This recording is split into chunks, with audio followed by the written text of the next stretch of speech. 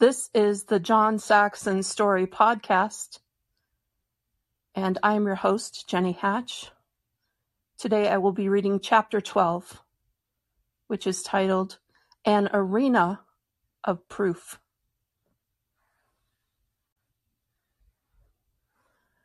The end result was a total surprise. A system devised not on theory, but on results was created. And it works. This was John in 1994.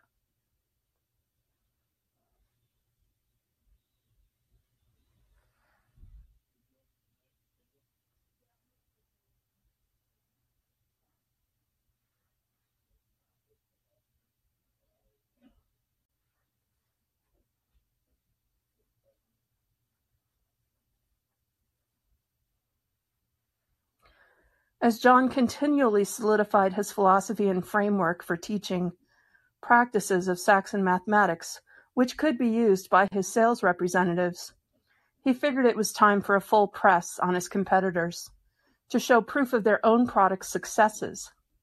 He had already been insisting repeatedly in writing and in person that mathematics is an arena of proof. He had proven the results of his own program. John said to his opponents, "I want to see measurable results in student achievement in mathematics evidenced by increased scores on standardized tests. I want to see dramatic gains in the number of seniors enrolled in academic math courses. I want to see measurable decreases in the number of students who give up on academic math are in the dumb courses such as basic math, consumer math, or fundamentals of math." While asking his competitors research results, usually in his full-page advertisements, John kept pushing for more data about his own program from schools and groups using Saxon materials. He delighted in publishing those success stories in bold, capitalized headlines in his ads. With regard to scientific research methods, he said, "I decided to throw out all theory and scram around until I found things that worked." Thus, the genesis of these books was totally eclectic. I tried everything, and if something worked, I kept it. If it did not work, it was discarded. The end result was a total surprise.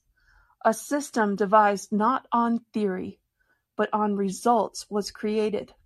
And it works.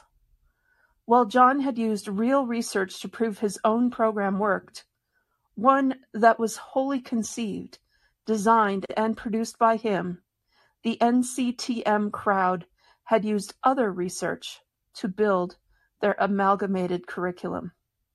His work was truly a result of pure creative thinking.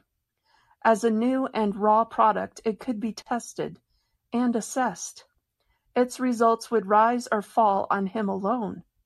The NCTM program was a cut and paste effort that conjoined numerous ideas and philosophies, some of which may have been proven in a laboratory setting, but which, when put together, created a field of unmeasured limits.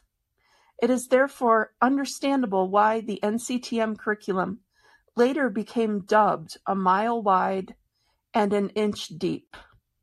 Measuring the impact or getting definitive results of such a wide program would, naturally, be impossible. But that would work in the NCTM's favor. There was, during John's time, an unrecognized truth in the world of education theories.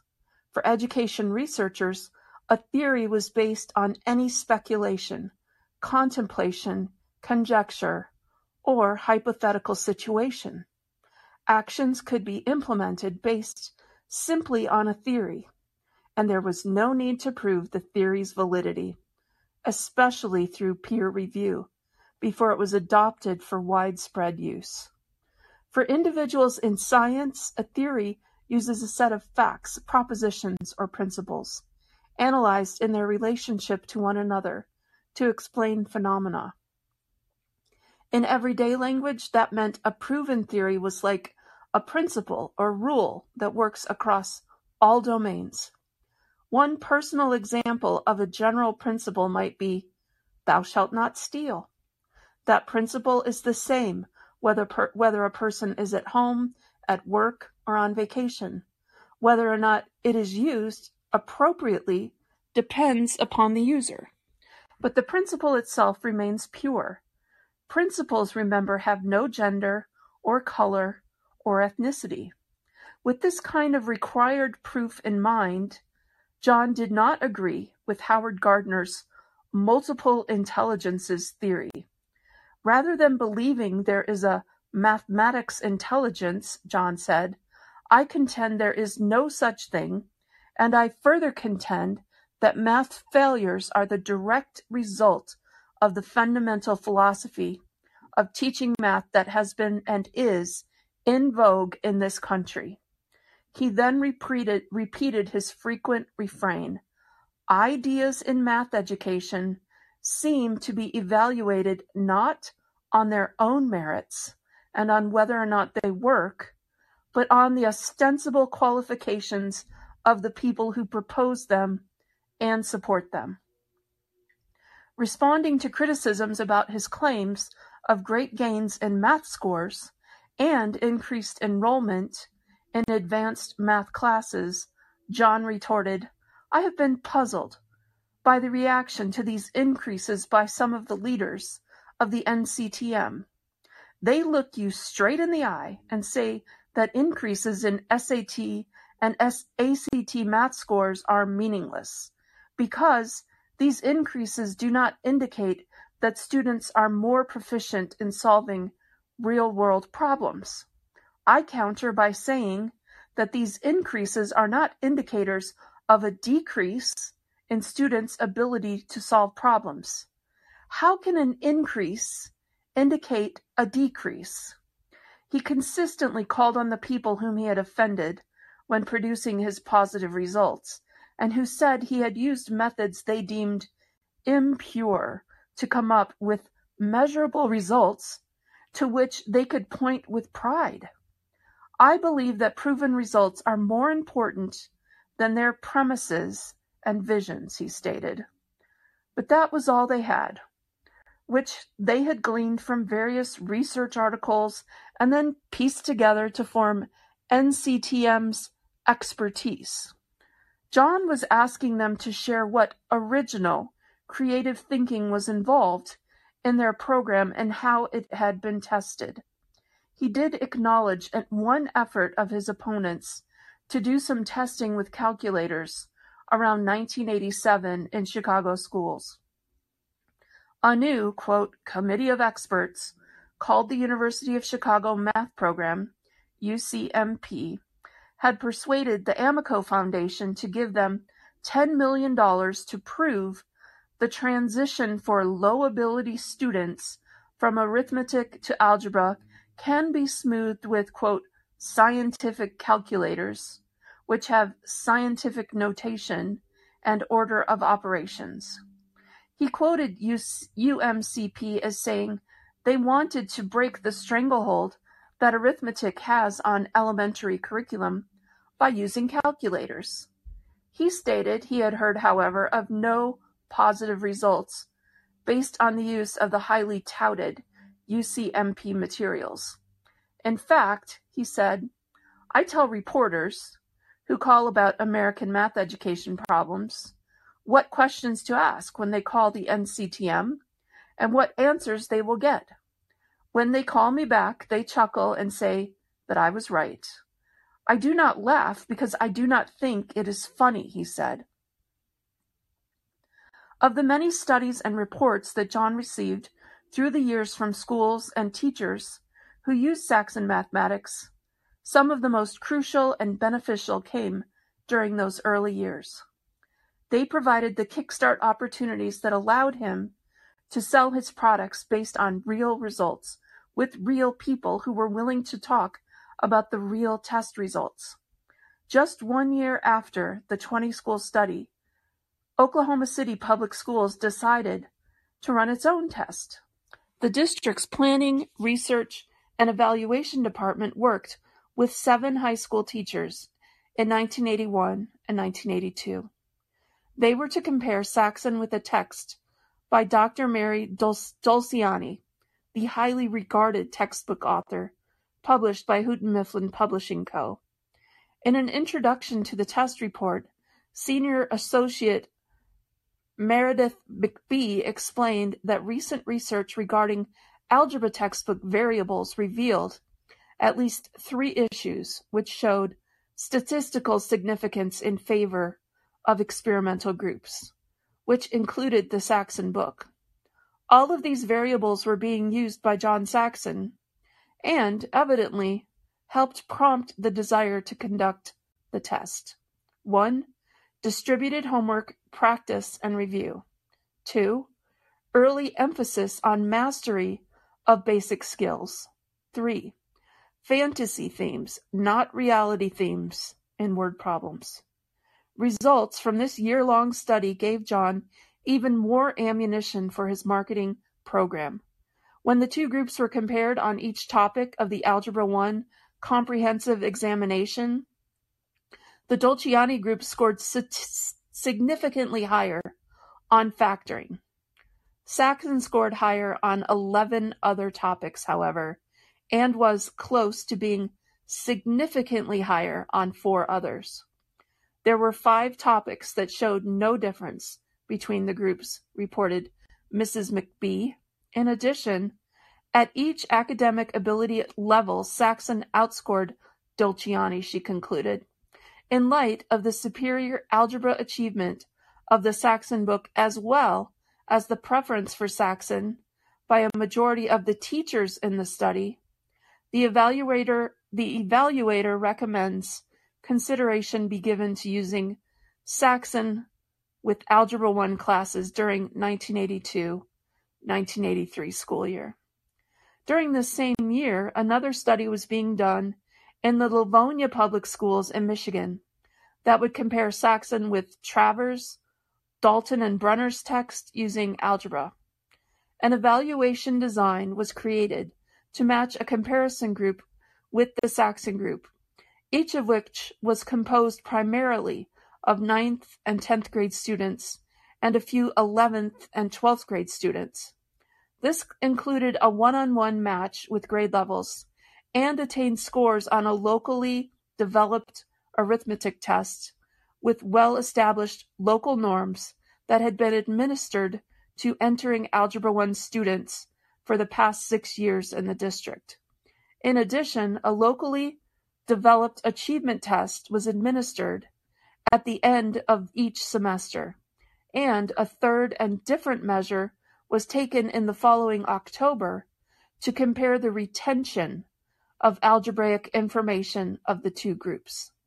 John also sent them a set of tests to use from which statistical data had been generated in other schools around the nation. As usual, he asked that his Algebra 1 test also be given to Algebra 2 students for comparisons. 2 of his tests were used in the Livonia project. The author said, since the tests were developed by John Saxon, one may speculate whether the test items favor students using his textbooks. However, most of the items appear to deal with topics which most algebra teachers would expect students to answer correctly. They then did what researchers often do to cushion their own findings from potential criticism. They said, the extent to which the Saxon tests are biased in favor of his textbook requires further study. The results they found are most interesting.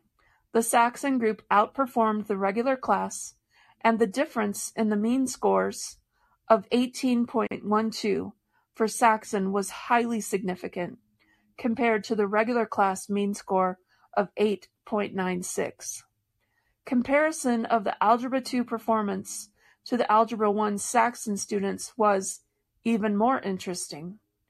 There, the mean scores showed Saxon students with a 16.65 compared to the Algebra 2 students of 14.67.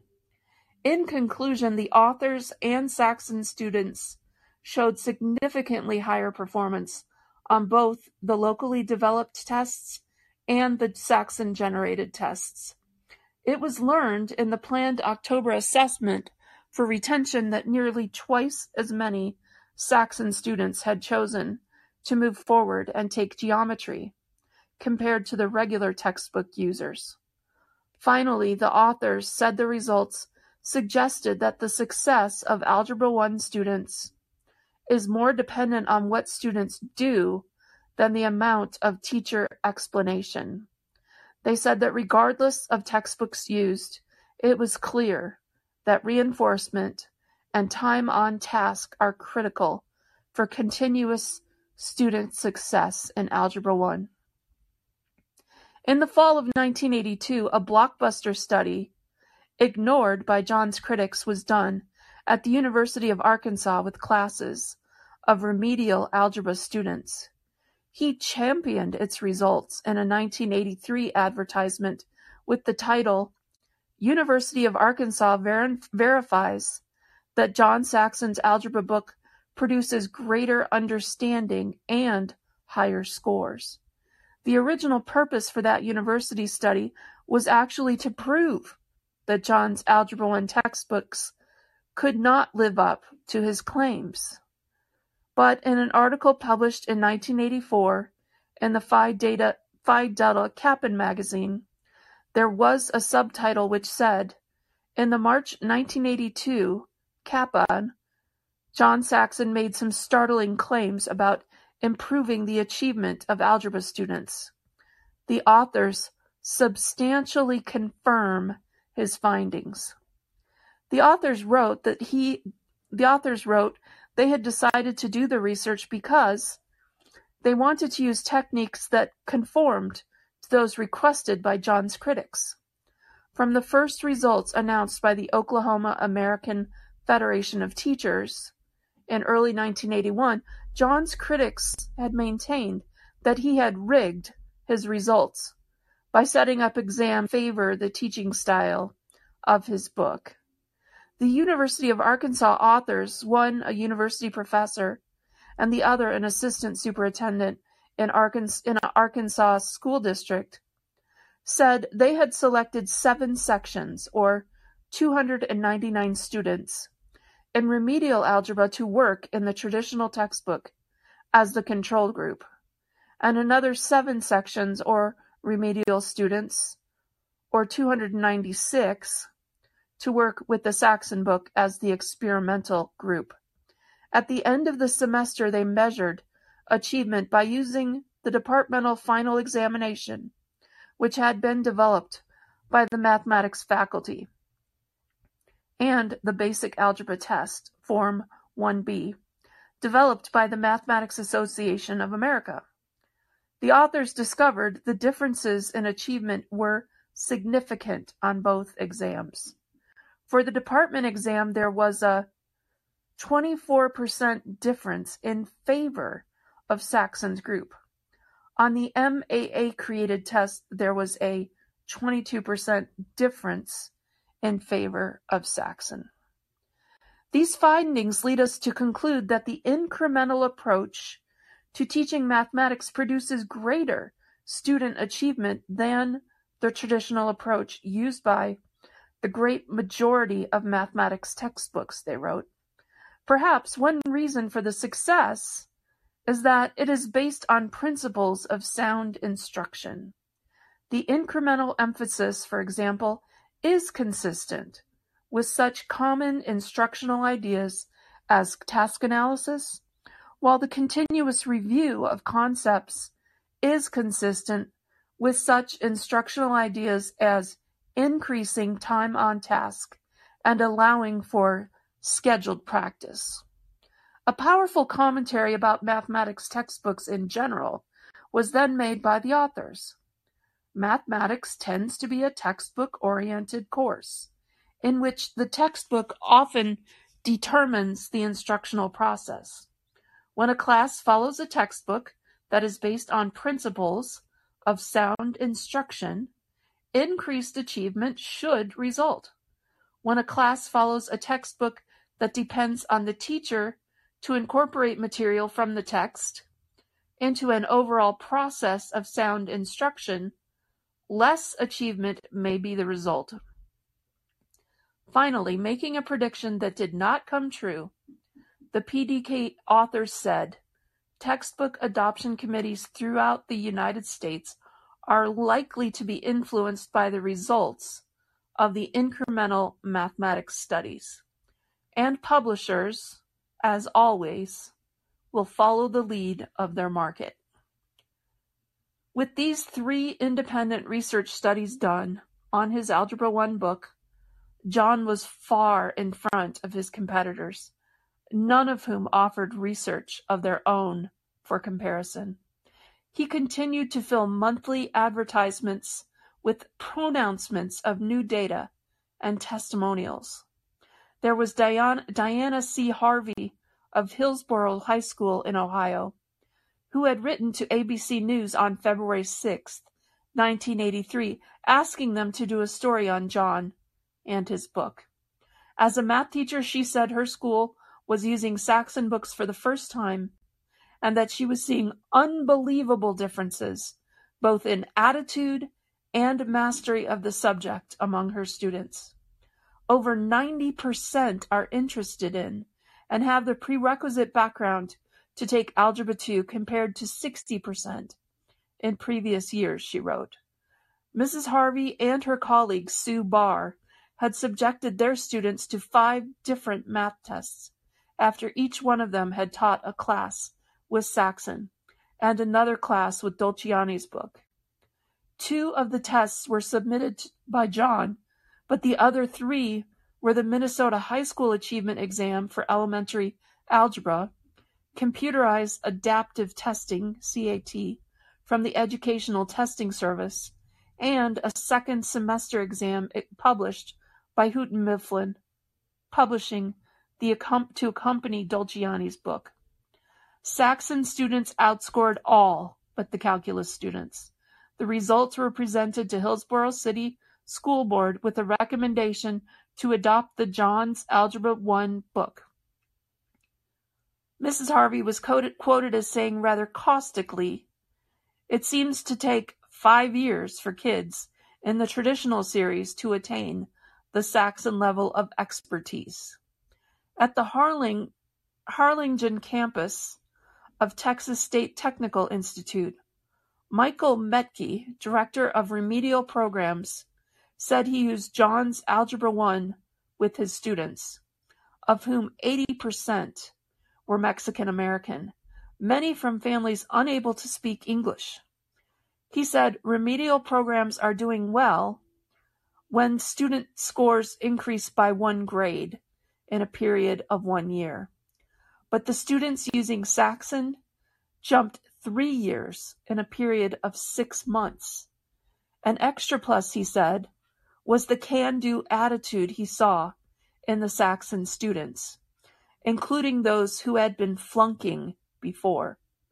Sister Mary Magdalene of Alamo Catholic High School in Amarillo, Texas, was quoted in a 1983 double-page advertisement. On one page was a copy of the test John had sent the sister to use in May of that year. On the opposite page was her testimonial with bold words in the title, Algebra 2 average 10.6 correct, and Algebra 1 average 22.3 correct. The teacher tells how and why. Sister Mary Magdalene had lived through the new math, she said, having begun teaching in 1966. Some of her students had even done well enough to pursue careers that required a mathematics background. However, she said that math teachers, like all other teachers, needed to be concerned about the progress of the entire class, and she had looked for other textbooks that would meet all of her students' needs. After reading about John in Time magazine in the spring of 1982, she had ordered an examination copy and the math teachers decided to use his book for the Algebra 1 students. The following January, he sent her a test to give to the students. He asked her to give the same test to her Algebra 2 students who had been using the Dolciani text. Although the Saxon students outscored the Algebra 2 students substantially at that time, she said she was unhappy with the number of careless errors they were making. She wrote, "Mr. Saxon sent us a more comprehensive test, which we administered about the middle of May, and the results were very significant. The Algebra 1 students more than doubled the scores of the control Algebra 2 group still using the Dolciani text." Still wanting to reassure herself that this was a victory for Saxon materials, the sister gave her Algebra 1 students the New York Regents exam. She said her freshmen found it very easy, a change from past experiences. Even more pleasing, she said, was the fact that students were working problems with more confidence and less tension. And they were also able to work the problems more rapidly and with greater accuracy. The Catholic nun concluded, "Mr. Saxon's methodology is one which can and should be used in every subject area." In September 1983, John published another ad that said algebra students outscore Algebra 2 students by 39% overall. He opened by saying, "There is nothing wrong with our teachers, and there is nothing wrong with our students. They can accomplish wonders if given books that are pedagogically sound. We proved this with midterm tests of skills, 1983, in 28 schools and 13 states. The Saxon Algebra 1 students outscored the Control Algebra 1 students by 80.4%. and outscored the Algebra 2 students in the same schools by 36.3%. He said anyone could receive the names of the schools and a copy of the test questions if a stamped, self-addressed envelope were sent to Grassdale Publishers. The rest of the page was devoted to a testimonial from Charles B. McNeil at St. John Vianney School in Spokane, Washington, dated February 18, 1983. Mr. McNeil had also learned about John's book by reading the Time magazine article. He bought the book and 3/4 of the 8th graders at his school and said, he bought the book for 3/4 of the 8th graders at his school and said, "The results have been phenomenal."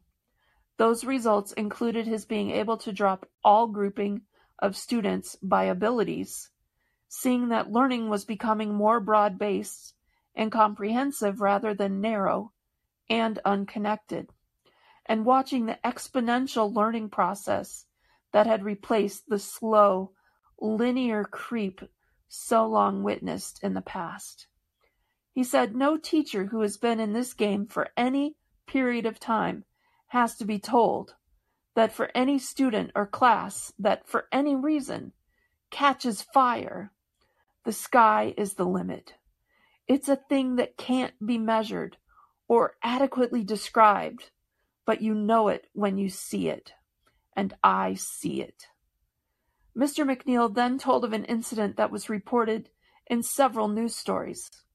He said that just before the Thanksgiving holiday, the school had held its annual religious service in the parish church. Every class contributed some item to the altar that symbolized what it was thankful for. There were the usual artifacts of home, family, food, games, and flowers, and religious pieces, but this time there was something truly new on the altar, a textbook. It was the 8th grade's contribution, and it was Saxon's Algebra 1 book. Dr. Stanley Hartzler, the math science program leader for Oklahoma City schools, published an article in the Oklahoma Union Farmer newspaper in 1984 about his use of John's incremental and continual development design as a model for earlier grade levels in math. John had not yet published books for grades lower than pre-algebra.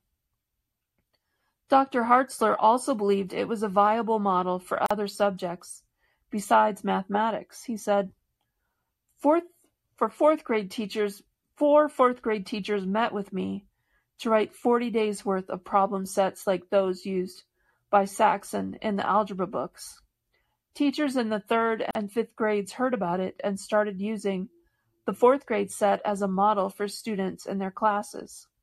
Some 7th grade teachers heard about it, did it, and were copied by 6th and 8th grade teachers, and even some high school teachers started creating lessons modeled after John's books.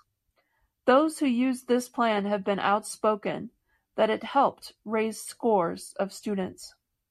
He told how during the first 10 days of the 1984 summer's vacation, teams of teachers voluntarily met at the Oklahoma City Schools Central Office to write 120 days worth of problem sets for 1984, 1985 for students in grades 2 through 11. It has cost us almost no money, only the paper for distribution of the problem sets. He said applications can also be foreseen for other subjects such as language arts, science, etc. He concluded, we will be happy to send these at costs to other districts who want them. The newspaper's editor noted at the end of Dr. Hartzler's guest commentary, this experience suggests that more and more textbooks and teaching materials may have to be developed by the teachers themselves. In fact, parents will never know the time teachers have had to devote to developing supplemental material due to the inadequacy of textbooks. It should be an embarrassment to Oklahoma that John Saxon's Superior Algebra 1 textbook is not on the list of state-adopted textbooks. They concluded, we commend those teachers who, on their own initiative, are applying the principles of instruction not only to math but also to other subjects as well. The principal and a math teacher from Ponderosa High School in Parker, Colorado, were featured in John's double-page 1985 advertisement. They had written a letter to John about their ACT and SAT results. These test results were from 30 college-bound juniors and seniors in classes in which his geometry, trigonometry, Algebra 3 textbooks were being used as a pilot program. They said most of the students used Saxon Algebra 2 the previous year. The results were phenomenal, with the average ACT score being 30.16 compared to the national average of 17 to 19, and the average SAT score of 632.5 compared to the national average of 500. They pointed out these were not advanced placement or especially selected students who took the tests, but were a representative group of their college-bound track students. Since your texts are the only different aspect of the math curriculum being taught at Ponderosa High School, certainly this indicates success must be attributed to your math program, said Patrick A. Grippa and Diana Stolfus. In addition, they said that they now had 10 math teachers for 950 students because of the growth in students taking more mathematics courses. From 1983 to 1985, those enrolled in Algebra 2 had increased from 148 students to 207.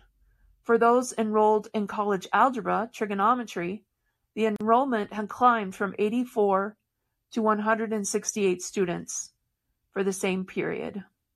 Wow, they wrote. As they explained, all they had wanted to do in the beginning was improve test scores. It didn't dawn on us. If students felt successful in math, they would continue on to the higher levels. On the opposite page to their letter was John's comments that were headlined, "The results are repeatable." He said Ponderosa had proven the results that could be gained by a school that used his high school series of textbooks, starting with Algebra 1. Also, he said, their letter did not mention the 60% gain in chemistry enrollment that occurred the year after my Algebra 2 book was first used. In 1986, he had a follow-up advertisement that reported 108 Ponderosa students, as compared to 30 students the year before, had taken the ACT and earned an average score of 25.2, with no score below 20. This score did not include advanced placement students. Also, in 1986, John used his advertising space to list testimonials with phone numbers, his emphasis, from 11 individuals across the country. One was Mary Lester, the mathematics director of the Dallas, Texas school district, who later suffered some retribution from district administrators for her continued support of Saxon mathematics. In her testimonial, she said the district had seen an enrollment increase in Algebra 2 by 50% in 1985. Janet Billets of Oakfield, Wisconsin, reported they had seen a tremendous growth in computational skills. In computation skills, almost 3 grade levels on the Iowa Test of Basic Skills, the ITBS. Michael Kaufman of Mio, Michigan, was thrilled not to have to use worksheets for reinforcements. Kay Myers of Atkinson, Nebraska, and her math classes were full, said her math classes were full and running over with students who want to take math. David Long of Sterling, Illinois, said their third-year math classes had 42 students in 1985 to 1986, compared to 13 students in previous years. Dr. Hartzler in Oklahoma City, Oklahoma, stated that since beginning the Saxon series, the upper division math enrollment had increased 27%, and the upper division science enrollment had jumped 49%, and the physics enrollment had quadrupled. John soon realized he had found not only a powerful ally in Dr. Hartzler, but someone with credentials and a doctorate in mathematics education who finally agreed with him. The Oklahoma City Public School administrator was becoming known as the national expert on algebra textbooks due to his dissertation at the University of Texas at Austin. He had reviewed amazingly a random representation of 141 American algebra textbooks from 1806 to 1982. In a 1985 letter to the editor of the Oklahoma Union, Farmer, Dr. Hartzler explained that he had analyzed every homework problem in every book, selected according to 5 characteristics. The computer reported on 435,006 problems that were analyzed, he wrote. No other such textbook research has ever been attempted, and in fact, all other analysis have been shallow by comparison. He said he had found the older textbooks from around the turn of the century were superior to those of more recent date in terms of clarity, singularity of purpose, and appropriate level of difficulty. He added, superior mathematics students at the University of Texas at Austin still use Crystal's algebra from that same era to prepare for the Putnam examination, the cornerstone of intercollegiate mathematics competition. With that background, Dr. Hartzler said it was his professional and scholarly opinion that Saxon's Algebra 1 was superior to any algebra textbook ever published, with respect to how students learn. It is easily the best book published in the past 25 years. with respect to quality of content. He stated, "Today's non-Saxon textbooks, according to my analysis, and those of others, are the worst ever published with regards to, first, learning design, and then weakness and fragmentation of content." Oklahoma City schools conducted their third study of Saxon books in 1986. This time with 8th graders using John's Algebra 1/2 textbook. The Saxon group gained 3.87 percentile points on the California Achievement Test, the CAT, while the comparison group's average score with the Scott Forsman textbook remained about the same at a drop of 0.97 percentile points. John Crawford of the district's Planning, Research, and Evaluation Department said some students below the 50th percentile gained as many as 5 to 10 percentile points on their CAT. The lower the ability, the greater difference there was between the two textbooks. He said he had subsequently realized how very different the Saxon book was from the other books, largely because the structure of the book, rather than the content, was different from other books. I didn't have a sense of it before. In his content analysis of both books, Mr. Crawford found the Saxon book covered 37 topics not found in the Scott Forsman text, and 65 subjects in Scott Forsman were not in the Saxon textbook. Yet the only loss in using Saxon books seemed to be that some math concepts tested on the CAT were not in the Algebra 1/2 book. While there wasn't a significant difference in the scores, Mr. Crawford found it interesting that even on questions of topics not covered in the Saxon books, Saxon students answered more of the CAT questions correctly than did students using the other textbook. Mr. Crawford's final conclusion: since 2 of the 3 evaluations in Oklahoma City schools have indicated positive effects of the Saxon texts on student achievement, it seems likely that some effect truly exists. Then, in a 1988 advertisement, John offered to send a copy of a 45-minute video he had made with Dr. Benjamin Bloom of the University of Chicago and the father of Mastery Learning to anyone requesting it with a stamped, self-addressed envelope.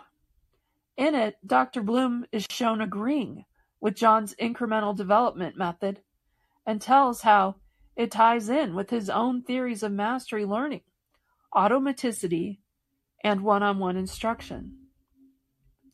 "I will make a copy available to every school of education in the nation upon request," John said. "I will also reserve several hundred copies to lend to curriculum directors for public schools." There was no record available as to whether or not he received requests for a copy of this tape. More testimonials, individual schools' data, and doctoral dissertation studies continued to be collected by Saxon headquarters through the years. Those eventually were gathered and published in booklet form, which also provided the scope and sequence of Saxon mathematics studies. These booklets, which served as advertisements themselves, were then made available to potential customers, supporters, and critics. In an effort to force his competitors into doing comparative research with their books, and his, John began offering millions of dollars to school districts that would participate in a specially designed challenge. He said the tests could be monitored by NCTM and results evaluated by multiple test instruments. Gains would be measured by scores on the ACT and SAT, the number of seniors enrolled in upper division math courses, enrollment increases in calculus, chemistry, and physics, as well as the decreases of students in consumer math. and the number of students with an ability to apply concepts of math to the solutions of real-world problems. Then we'll publish the results, he said. He made this challenge in advertisements and interviews, including the interview he did with 60 Minutes in 1990. John said that same year he had not been contacted by a single publisher regarding this challenge. The reason is because Saxon Books would win every contest by an order of magnitude, he declared. That phrase, by an order of magnitude, ultimately became a central theme used on Saxon t-shirts and quoted by his sales representatives. In other efforts to prove the power of results of his books over competitors, John devised a giveaway program whereby schools could get a large number of books free if they purchased a small number of materials. Some 50 districts nationwide joined in his research program by participating in this giveaway program. The schools agreed they would follow a program outline provided by Saxon publishers and keep records of student improvement as well as higher enrollments in the sciences. District officials also agreed to provide the information to other districts who may be considering the program. As details emerged through the subsequent years, John used that information effectively in his advertisements. John never got past his anger that NCTM could get away with not proving its visions and premises. He wrote in a physics teacher advertisement in 1989, "It is difficult to find words to describe my outrage at a document which proposes that we implement a totally radical and untested change in math pedagogy whose implementation document admits it is a pig in a poke and more pie in the sky." Americans may be naive, but they would have to be stark raving crazy to let their schools implement this untested and poorly conceived change in direction in math education. Further, he said the NCTM standards document is based on assumptions that violate the precepts of Jean Piaget that carefully describe the way children's reasoning ability changes from the concrete to the abstract as they mature. In addition, they are totally in opposition to the theories and research results of Dr. Benjamin Bloom, with his conclusions that overlearning and automaticity free learners from the constraints of the mechanics of the problem solving, which allows consideration of the problem at a higher cognitive level. John often reported that the standards department explicitly stated very little research has examined some key components of problem solving, such as conjecturing and problem formulation. He contended, there is no proof that seniors are better problem solvers because they were taught the art of problem solving and taught how to think critically in grades 1 through 6. On the other hand, there is compelling evidence to believe that students who have been taught concrete and skills in the lower grades will be well prepared to use these concepts and skills in problem solving as seniors. As early as February 1984, John was declaring victory over his opponents by using his own research data. I contend that I have much proof that my approach will work, as demonstrated by tests of my books in schools all over the country. In Oklahoma City, Oklahoma, Hillsborough, Ohio, Peckinac, Illinois, Sherman, Texas, and the University of Arkansas. Then he issued a personal challenge to educators at all levels. If you need more proof, drop me a line, and I will tell you which of the 1,160 school systems that use my books are in your area. You can ask them. End of chapter.